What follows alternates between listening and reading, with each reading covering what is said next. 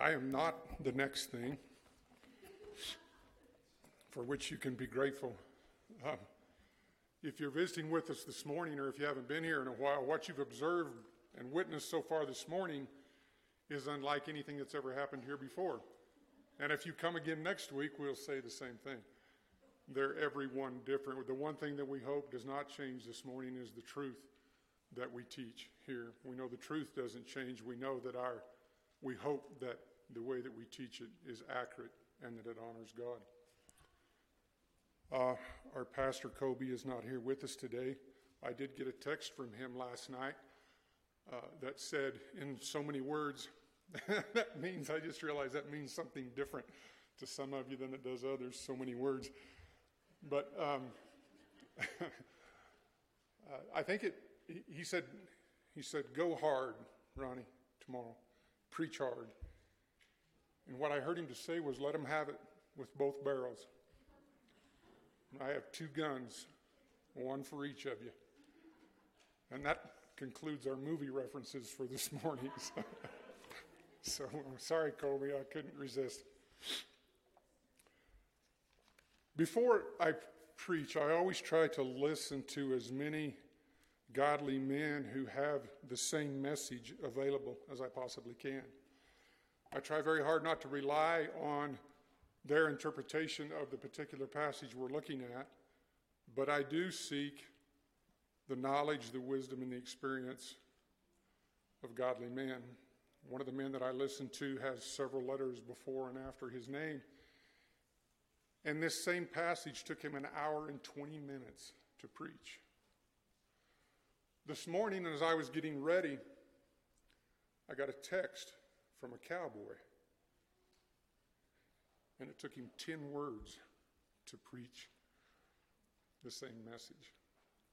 When I heard the message from the highly educated man, I thought there is no way that my level of education or training can match that. When I got the message from the cowboy, I thought there is no way I can understand the depth of that truth. It's my desire this morning to land somewhere closer to the cowboy than the educated man and give you a very solid representation of God's word this morning. Personally, it's a very meaningful time for me. I don't take the opportunity lightly, and neither should you when you have the opportunity to handle God's word. It's a very serious matter. The subject and the reference in the text that we look at this morning, there is perhaps no place in Scripture that needs your attention and your decision more than this one does. We're privileged and charged to look at what is the most important transition in question in perhaps all of the Scripture. Mark is one of the synoptic Gospels, and that just means a summary. The things that are recorded in the Gospels, Matthew, Mark, Luke, and John, are not exhaustive. It does not record every conversation and every word of every conversation, but it does give us a summary of Jesus' interaction and time with the disciples. So then if Mark is a representation of the gospel, it behooves us to pay very close attention. The gospel is what Jesus is about. Mark 1:1 says that in the beginning of this gospel, in the beginning of the gospel of Jesus Christ, the Son of God. So we begin in Mark 1:1 talking about the gospel of Jesus Christ, and it builds to chapter 8, verse 27, to the declaration of an event that is going to happen. That is what Christianity is all about. It's what Christ's ministry is all about. And from that point, after verse 33, we head hard and fast to the cross.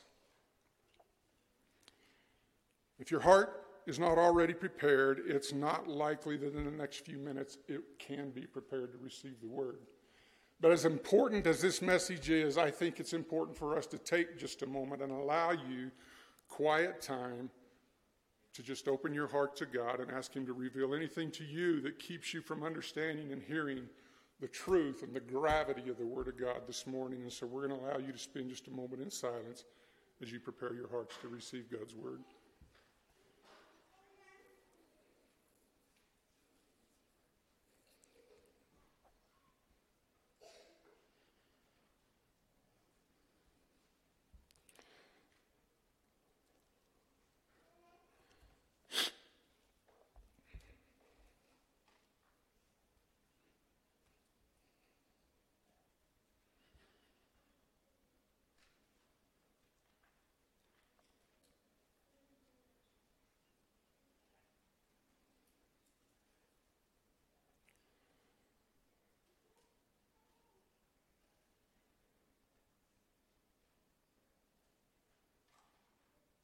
Heavenly Father, thank you for your word.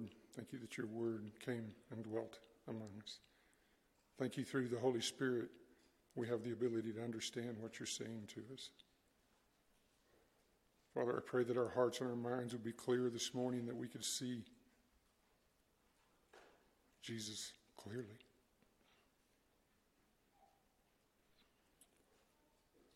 Pray you'd make yourself known to us in a way this morning that we've not experienced. Hide us behind the cross this morning. We pray, we thank you in Jesus' name. I want to go back to last week's sermon that Colby preached of Mark chapter 8, verse 22 through 26. The subject of that is the blind man and the action, the activity of Jesus healing that blind man. There are a couple of things in there that I think it would be okay with Colby if I brought out, and it's hard to extract everything from a passage and give it in 20 to 40 minutes.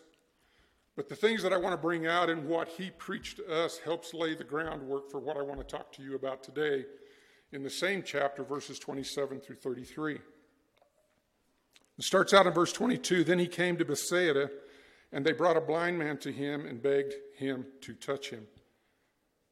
Bethsaida is on the northern shore of the Sea of Galilee.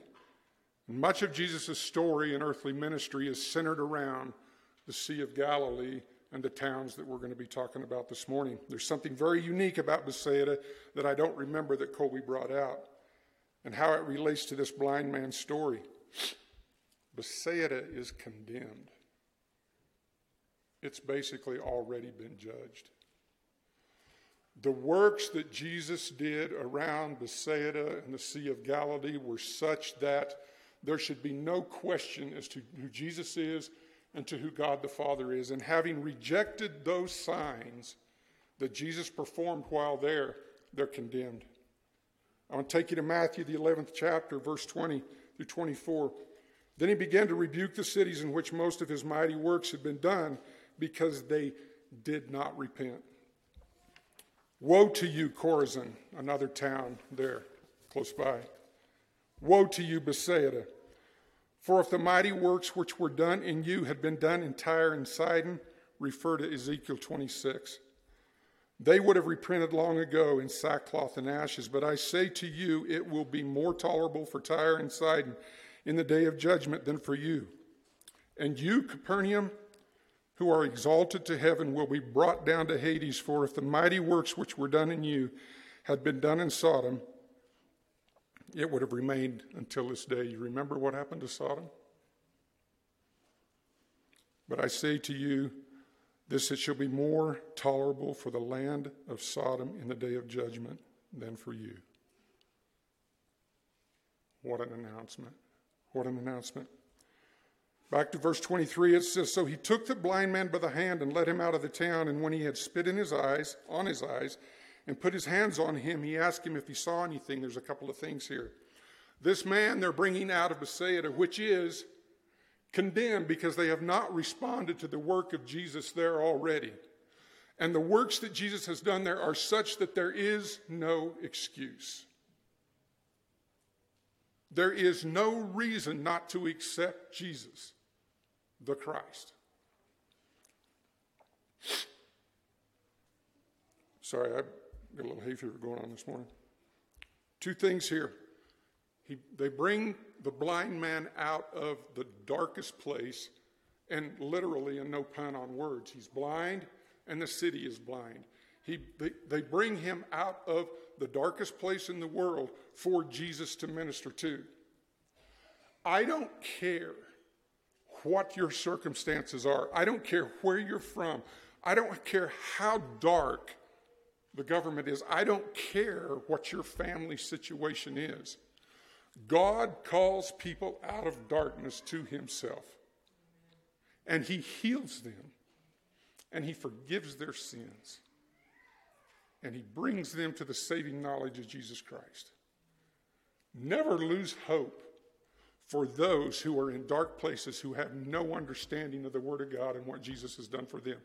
God calls people out of darkness into his marvelous light. The second thing about this I want you to notice is, and he spit on his eyes and put his hands on him and asked him if he saw anything. As you hear the word of God and as you are taught the word of God and you sit under the teaching of the word of God and you observe mature Christians in their lives, God expects you to do some self-evaluation. What do you see? Here's my works. What do you see? How does it impact you? Tells me a couple of things. There is no environment that God cannot call us out of to a saving knowledge of himself. God always expects us to evaluate our relationship with him. What do you see now? I've worked in your life. Tell me what you see. Evaluate your relationship with Jesus Christ and with your brothers and sisters based on who Jesus is. What do you see now? Tell me where you're at. In every situation, we can know that our lives are not the measure of Christ, that our safety, our security, our sanctification is in Jesus Christ and because of what he has done. We continue to draw closer to Christ, to be more like him. That's the evaluation process, and that's where you should come after every question you ask about your relationship with God. Okay, some review that I think really helps set up our discussion for today, which begins in verse 27. And thank you, Colby, for letting me borrow some of your message. Now Jesus and his disciples went out to the town of Caesarea Philippi. Geographical setting here, as we said, the southern portion of it is the Sea of Galilee. Bethsaida is on the northeast coast of that sea. From there, 25 miles north, almost directly north, kind of the River Jordan, 25 miles north of that is Caesarea Philippi. Caesarea Philippi gets its name from Herod had 4 sons, and when he died, he divided his land. Philip got this part of it, okay?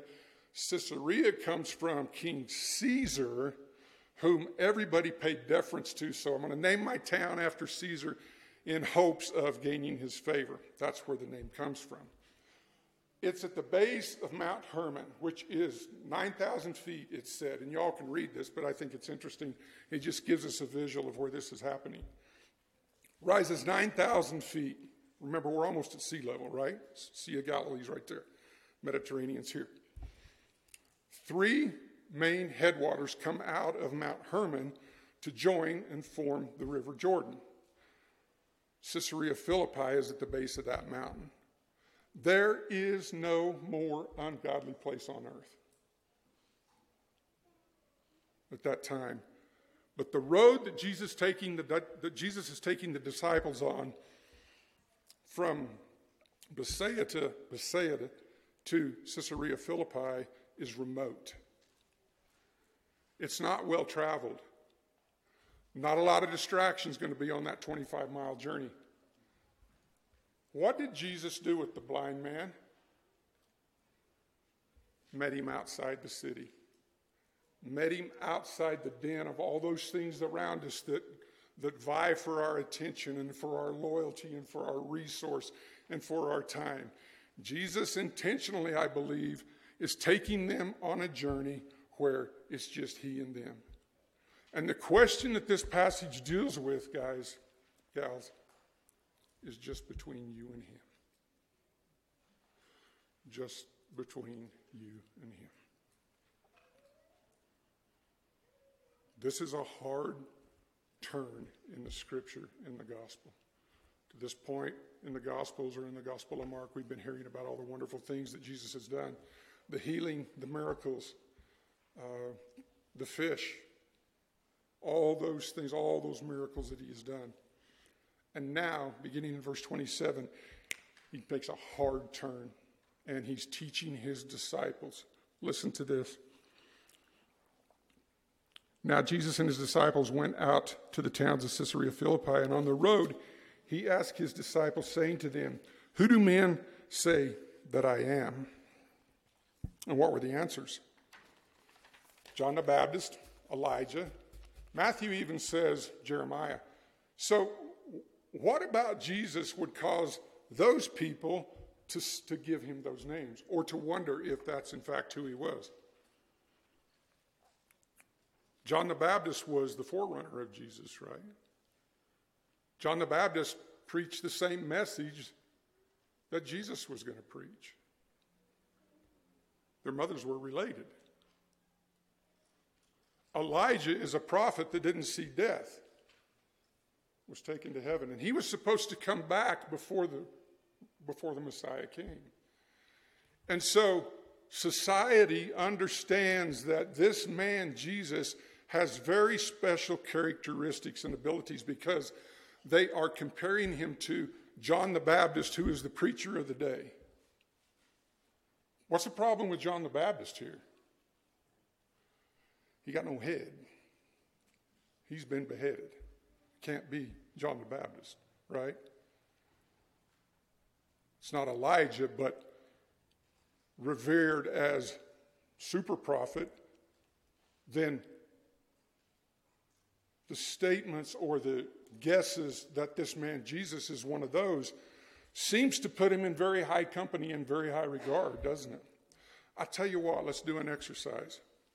Let's walk out these doors, and this group go down that street, y'all go down that street, and y'all go down that street, and you ask people, who do you say that I am? Who do you say that Jesus is? What kind of answers do you think you'll get?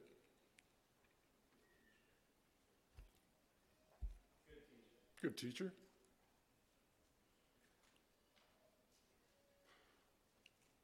Apparently, there's not a lot of knowledge about Jesus out there, is there?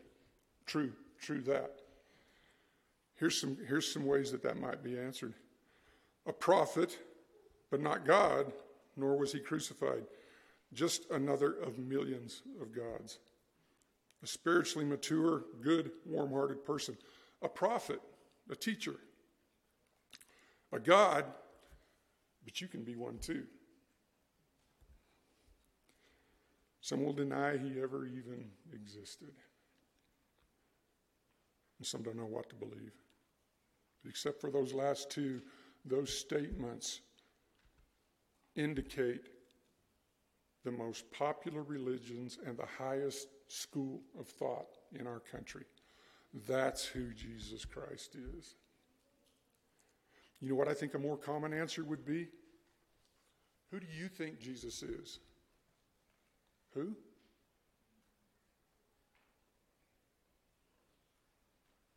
Who are you talking about? I believe that's where we're at today. Who is Jesus?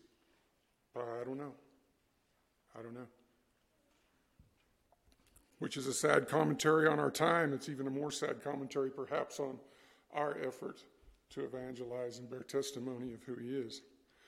Our intellect, our logic, our ability to reason, and whatever answer that gives us to the question of who Jesus is only condemns us. There is no answer that you can give that society gives you, or that your learning, or that your education, or that your reasoning and ability outside God's interaction with your soul can give you, that does not condemn you. Because the answer to who Jesus is tells us everything about him and why he came. Hopefully we're going to draw that out this morning. He said to them, "But who do you say that I am?" In verse 27, when he asked, "Who do men say that I..." No, when was it? Verse 20.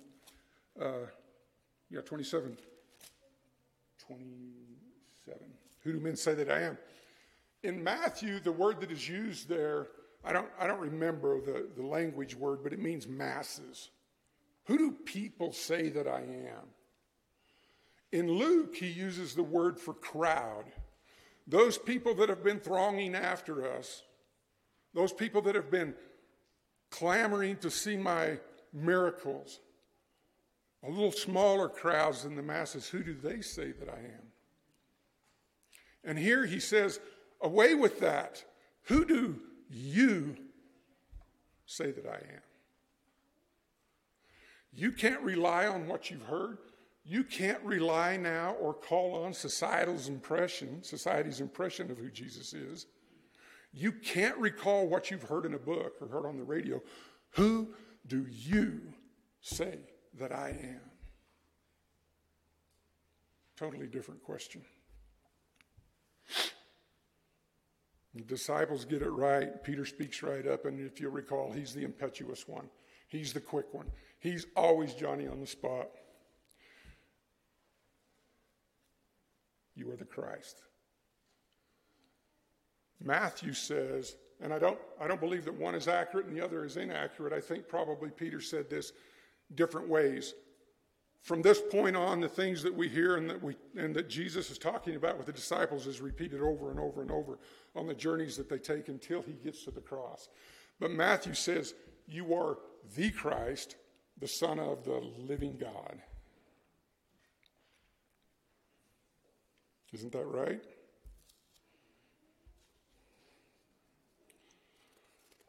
Christ is Greek for the Old Testament title Messiah, or the anointed one to be prophet, priest, and king. I want to read a verse in Matthew for you real quick here. I'm sorry I don't have it written down. We're in Matthew, the 16th chapter.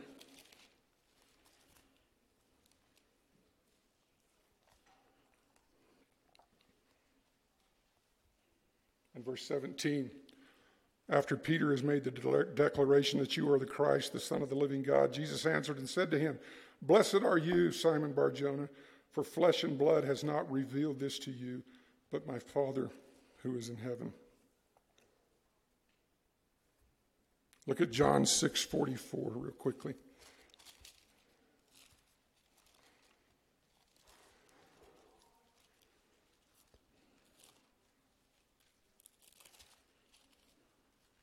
No one can come to me unless the Father who sent me draw him, and I will raise him up at the last day.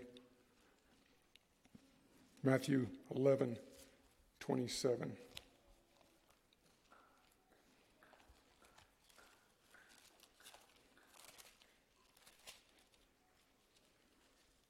All things have been delivered to me by my Father, Jesus talking. And no one knows the Son except the Father, nor does anyone know the Father except the Son, and the one to whom the Son wills to reveal him. Look also in 1 Corinthians 2 and 2 Corinthians 3. Peter's knowledge of who Christ was did not come to him because of the impressions or the understanding of what people had said and told him. His understanding of who Jesus was given to him by the Father. And we must understand that a relationship with Jesus Christ cannot come to us save the Father draw us and the Holy Spirit woo us and lead us. And I made this point to you in a different sermon, and I will make it every time I talk to you. When you feel the Spirit of God calling you, answer and obey. Bethsaida, Chorazin, taught, got the light, taught the light. No more light.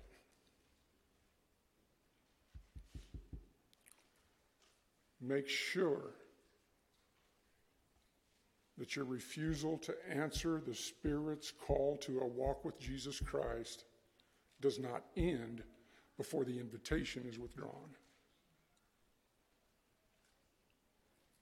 There will be a time when the Spirit no longer talks to the heart of man. Then he strictly warned them that they should not tell anyone about him. First time I heard this back whenever that caught me like that, I didn't fully understand. Why would Jesus not want this story told? We've already told you part of it because the towns were condemned. They couldn't They couldn't respond anymore. Even more important maybe to this passage here is, let me back up just a little bit. Did he not confess Jesus to be the Christ, the anointed one, the Messiah? Why would Jesus not want this message proclaimed? This is great news for hopeful Jews who have waited generations and lifetime for a conqueror, for a king, for a savior, for someone to take them out from under the oppression of Roman rule.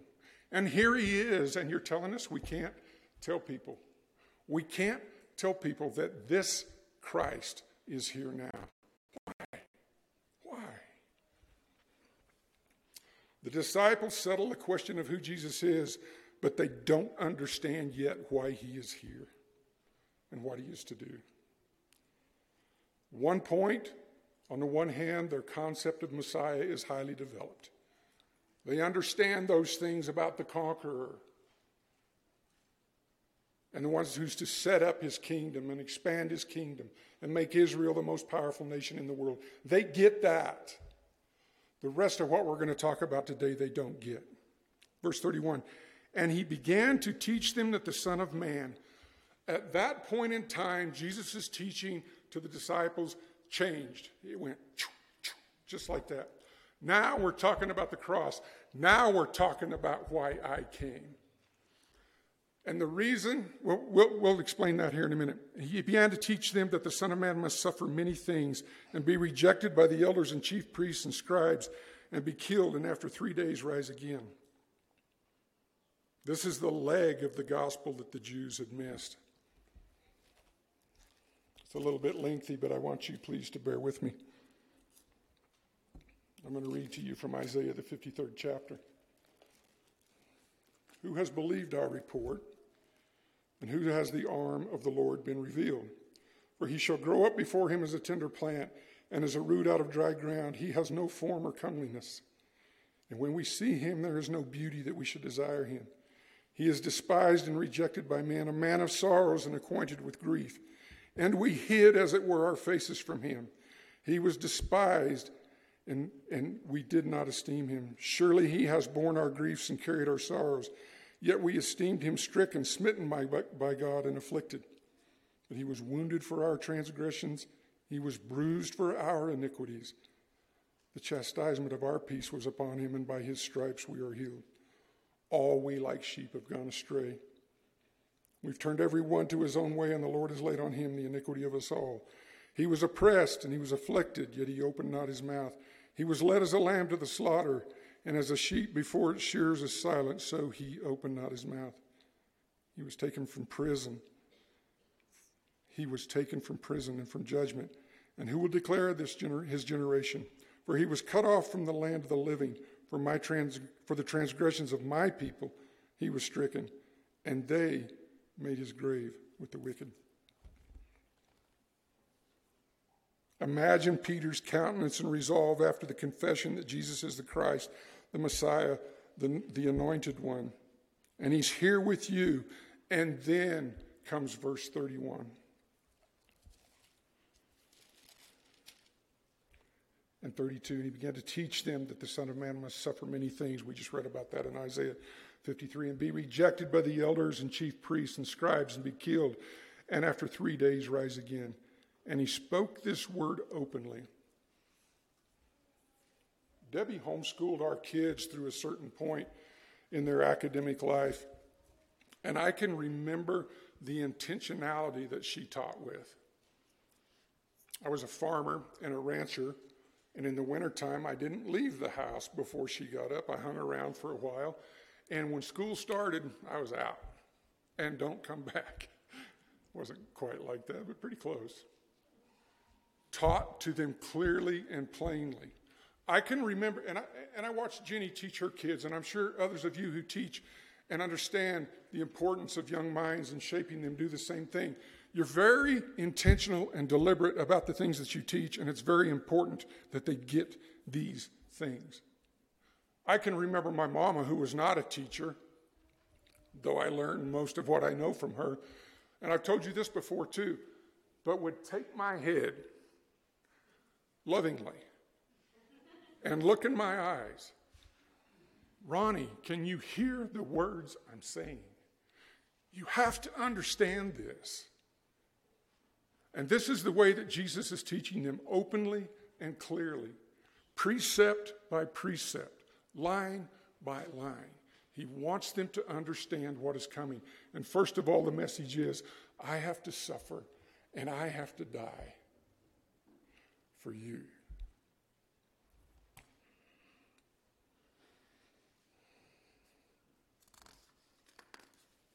So imagine after Peter is commended for getting the answer right, Jesus starts talking to him like this.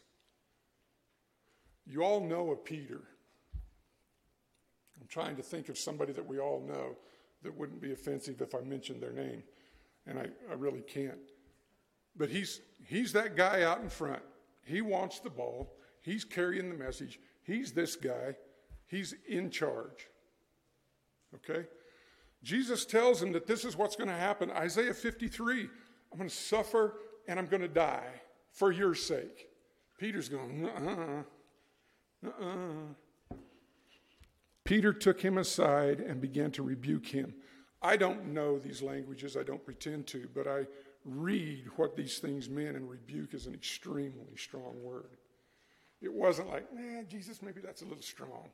Maybe you kind of need to come at that a little softer. And let's don't forget, we got these throngs that are following, and they want to be, no, it's, Jesus, you can't do that. You can't say that. This is the wrong message.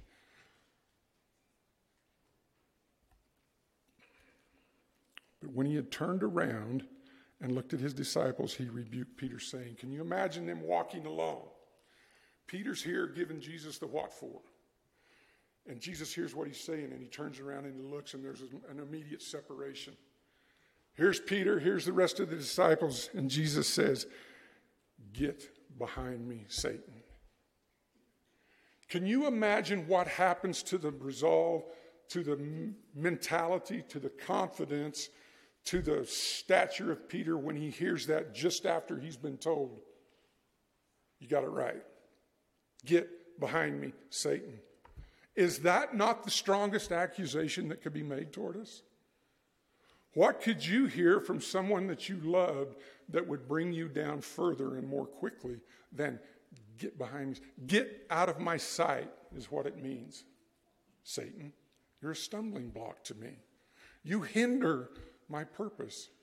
And what does that mean? Did he not just confess him as the Messiah? But what Jesus wants them to know is that the Messiah, Christ, has come, first of all, to suffer and die. Peter got it right. He didn't get it all right.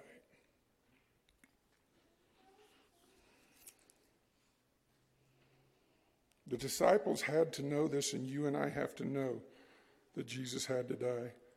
God the Father willed it and required it. John 3:16. He so loved the world that he gave his only begotten Son, that he die. Romans 8:32. He who did not spare his own Son, but delivered him up for us, offered him as a sacrifice. Jesus himself promised it, Hebrews 10:5-7. And this comes, it's a quote from Psalms 40, verse 7. Therefore, when he came into the world, he said, sacrifice and offering you did not desire, but a body you have prepared for me. In burnt offerings and sacrifices for sin you had no pleasure. Then I said, behold, I have come. In the volume of the book it is written of me to do your will, O God. It was prophesied in Isaiah 53, and we just read that. Because the law demanded it, the wages of sin is death, Romans 3. Romans 5, 2 Corinthians 5.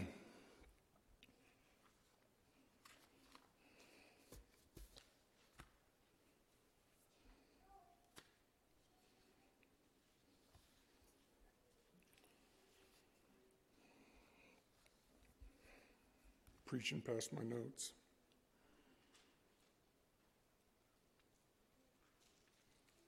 If our testimony of Jesus does not include his full work of suffering, death on the cross, and his resurrection, then our reality is no different than those we talked to when we went out these doors a while ago. It is an incomplete, inaccurate picture of who Jesus is and why he came.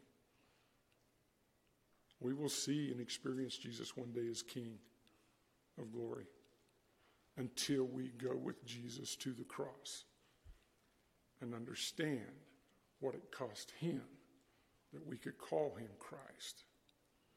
We don't get it. We'll never participate. Turn to Philippians, the 3rd chapter.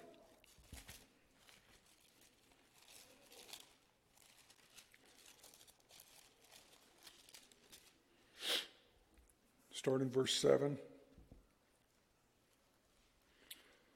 But what things were gained to me, these have I counted loss for Christ. Yet indeed I also count all things lost for the excellence of the knowledge of Christ Jesus my Lord, for whom I have suffered the loss of all things, and count them as rubbish, that I may gain Christ, and be found in him, not having my own righteousness, which is from the law, but that which is through faith in Christ, the righteousness which is from God by faith, that I may know him in the power of his resurrection and the fellowship of his sufferings, being conformed to his death, if by any means I may attain to the resurrection from the dead. Not that I have already attained or am already perfected, but I press on that I may lay hold of that for which Christ Jesus has also laid hold of me. Brethren, I do not count myself to have apprehended, but one thing I do, forgetting those things which are behind and reaching forward to those things which are ahead, I press toward the goal for the prize of the upward call of God in Christ Jesus. That is our walk. That is Christ the Messiah to the cross. That is why Christ, the Lord, Messiah, afterward comes in glory.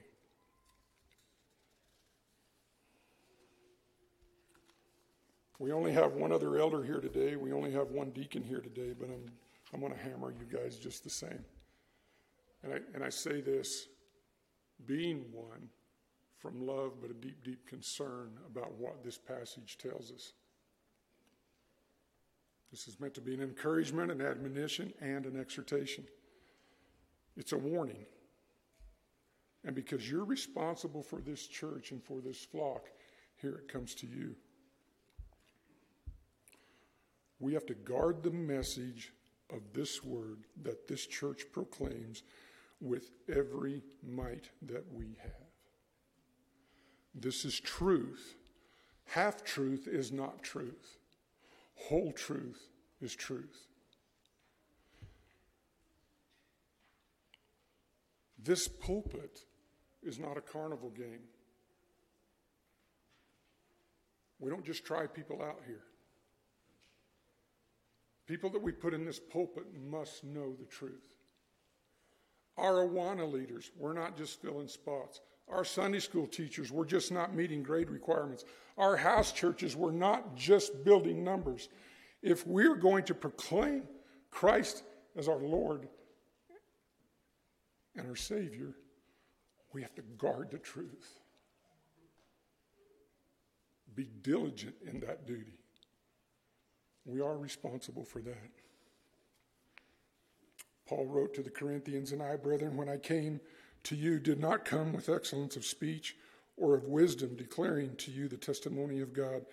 For I determined not to know anything among you except Jesus Christ and him crucified." That is our Savior. Turn to 1 Peter as we close.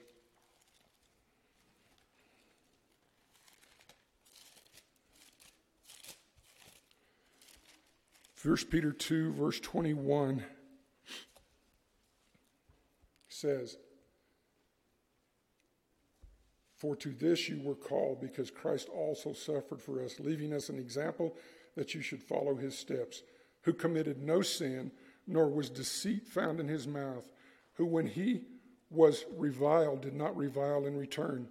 When he suffered, he did not threaten, but committed himself to him who judges righteously, who himself bore our sins in his own body on the tree, that we, having died to sin, might live for righteousness, by whose stripes we are healed, Psalm Isaiah 53. For you were like sheep going astray, but have now returned to the shepherd and overseer of your souls. Peter finally got it. Jesus must suffer. Our path is to the cross through suffering to have eternal glory with Jesus on the other side. I don't want you to be afraid to share your testimony. I want you to be careful. If your testimony is a half-truth that leads people astray, tell them about everything of who Jesus was.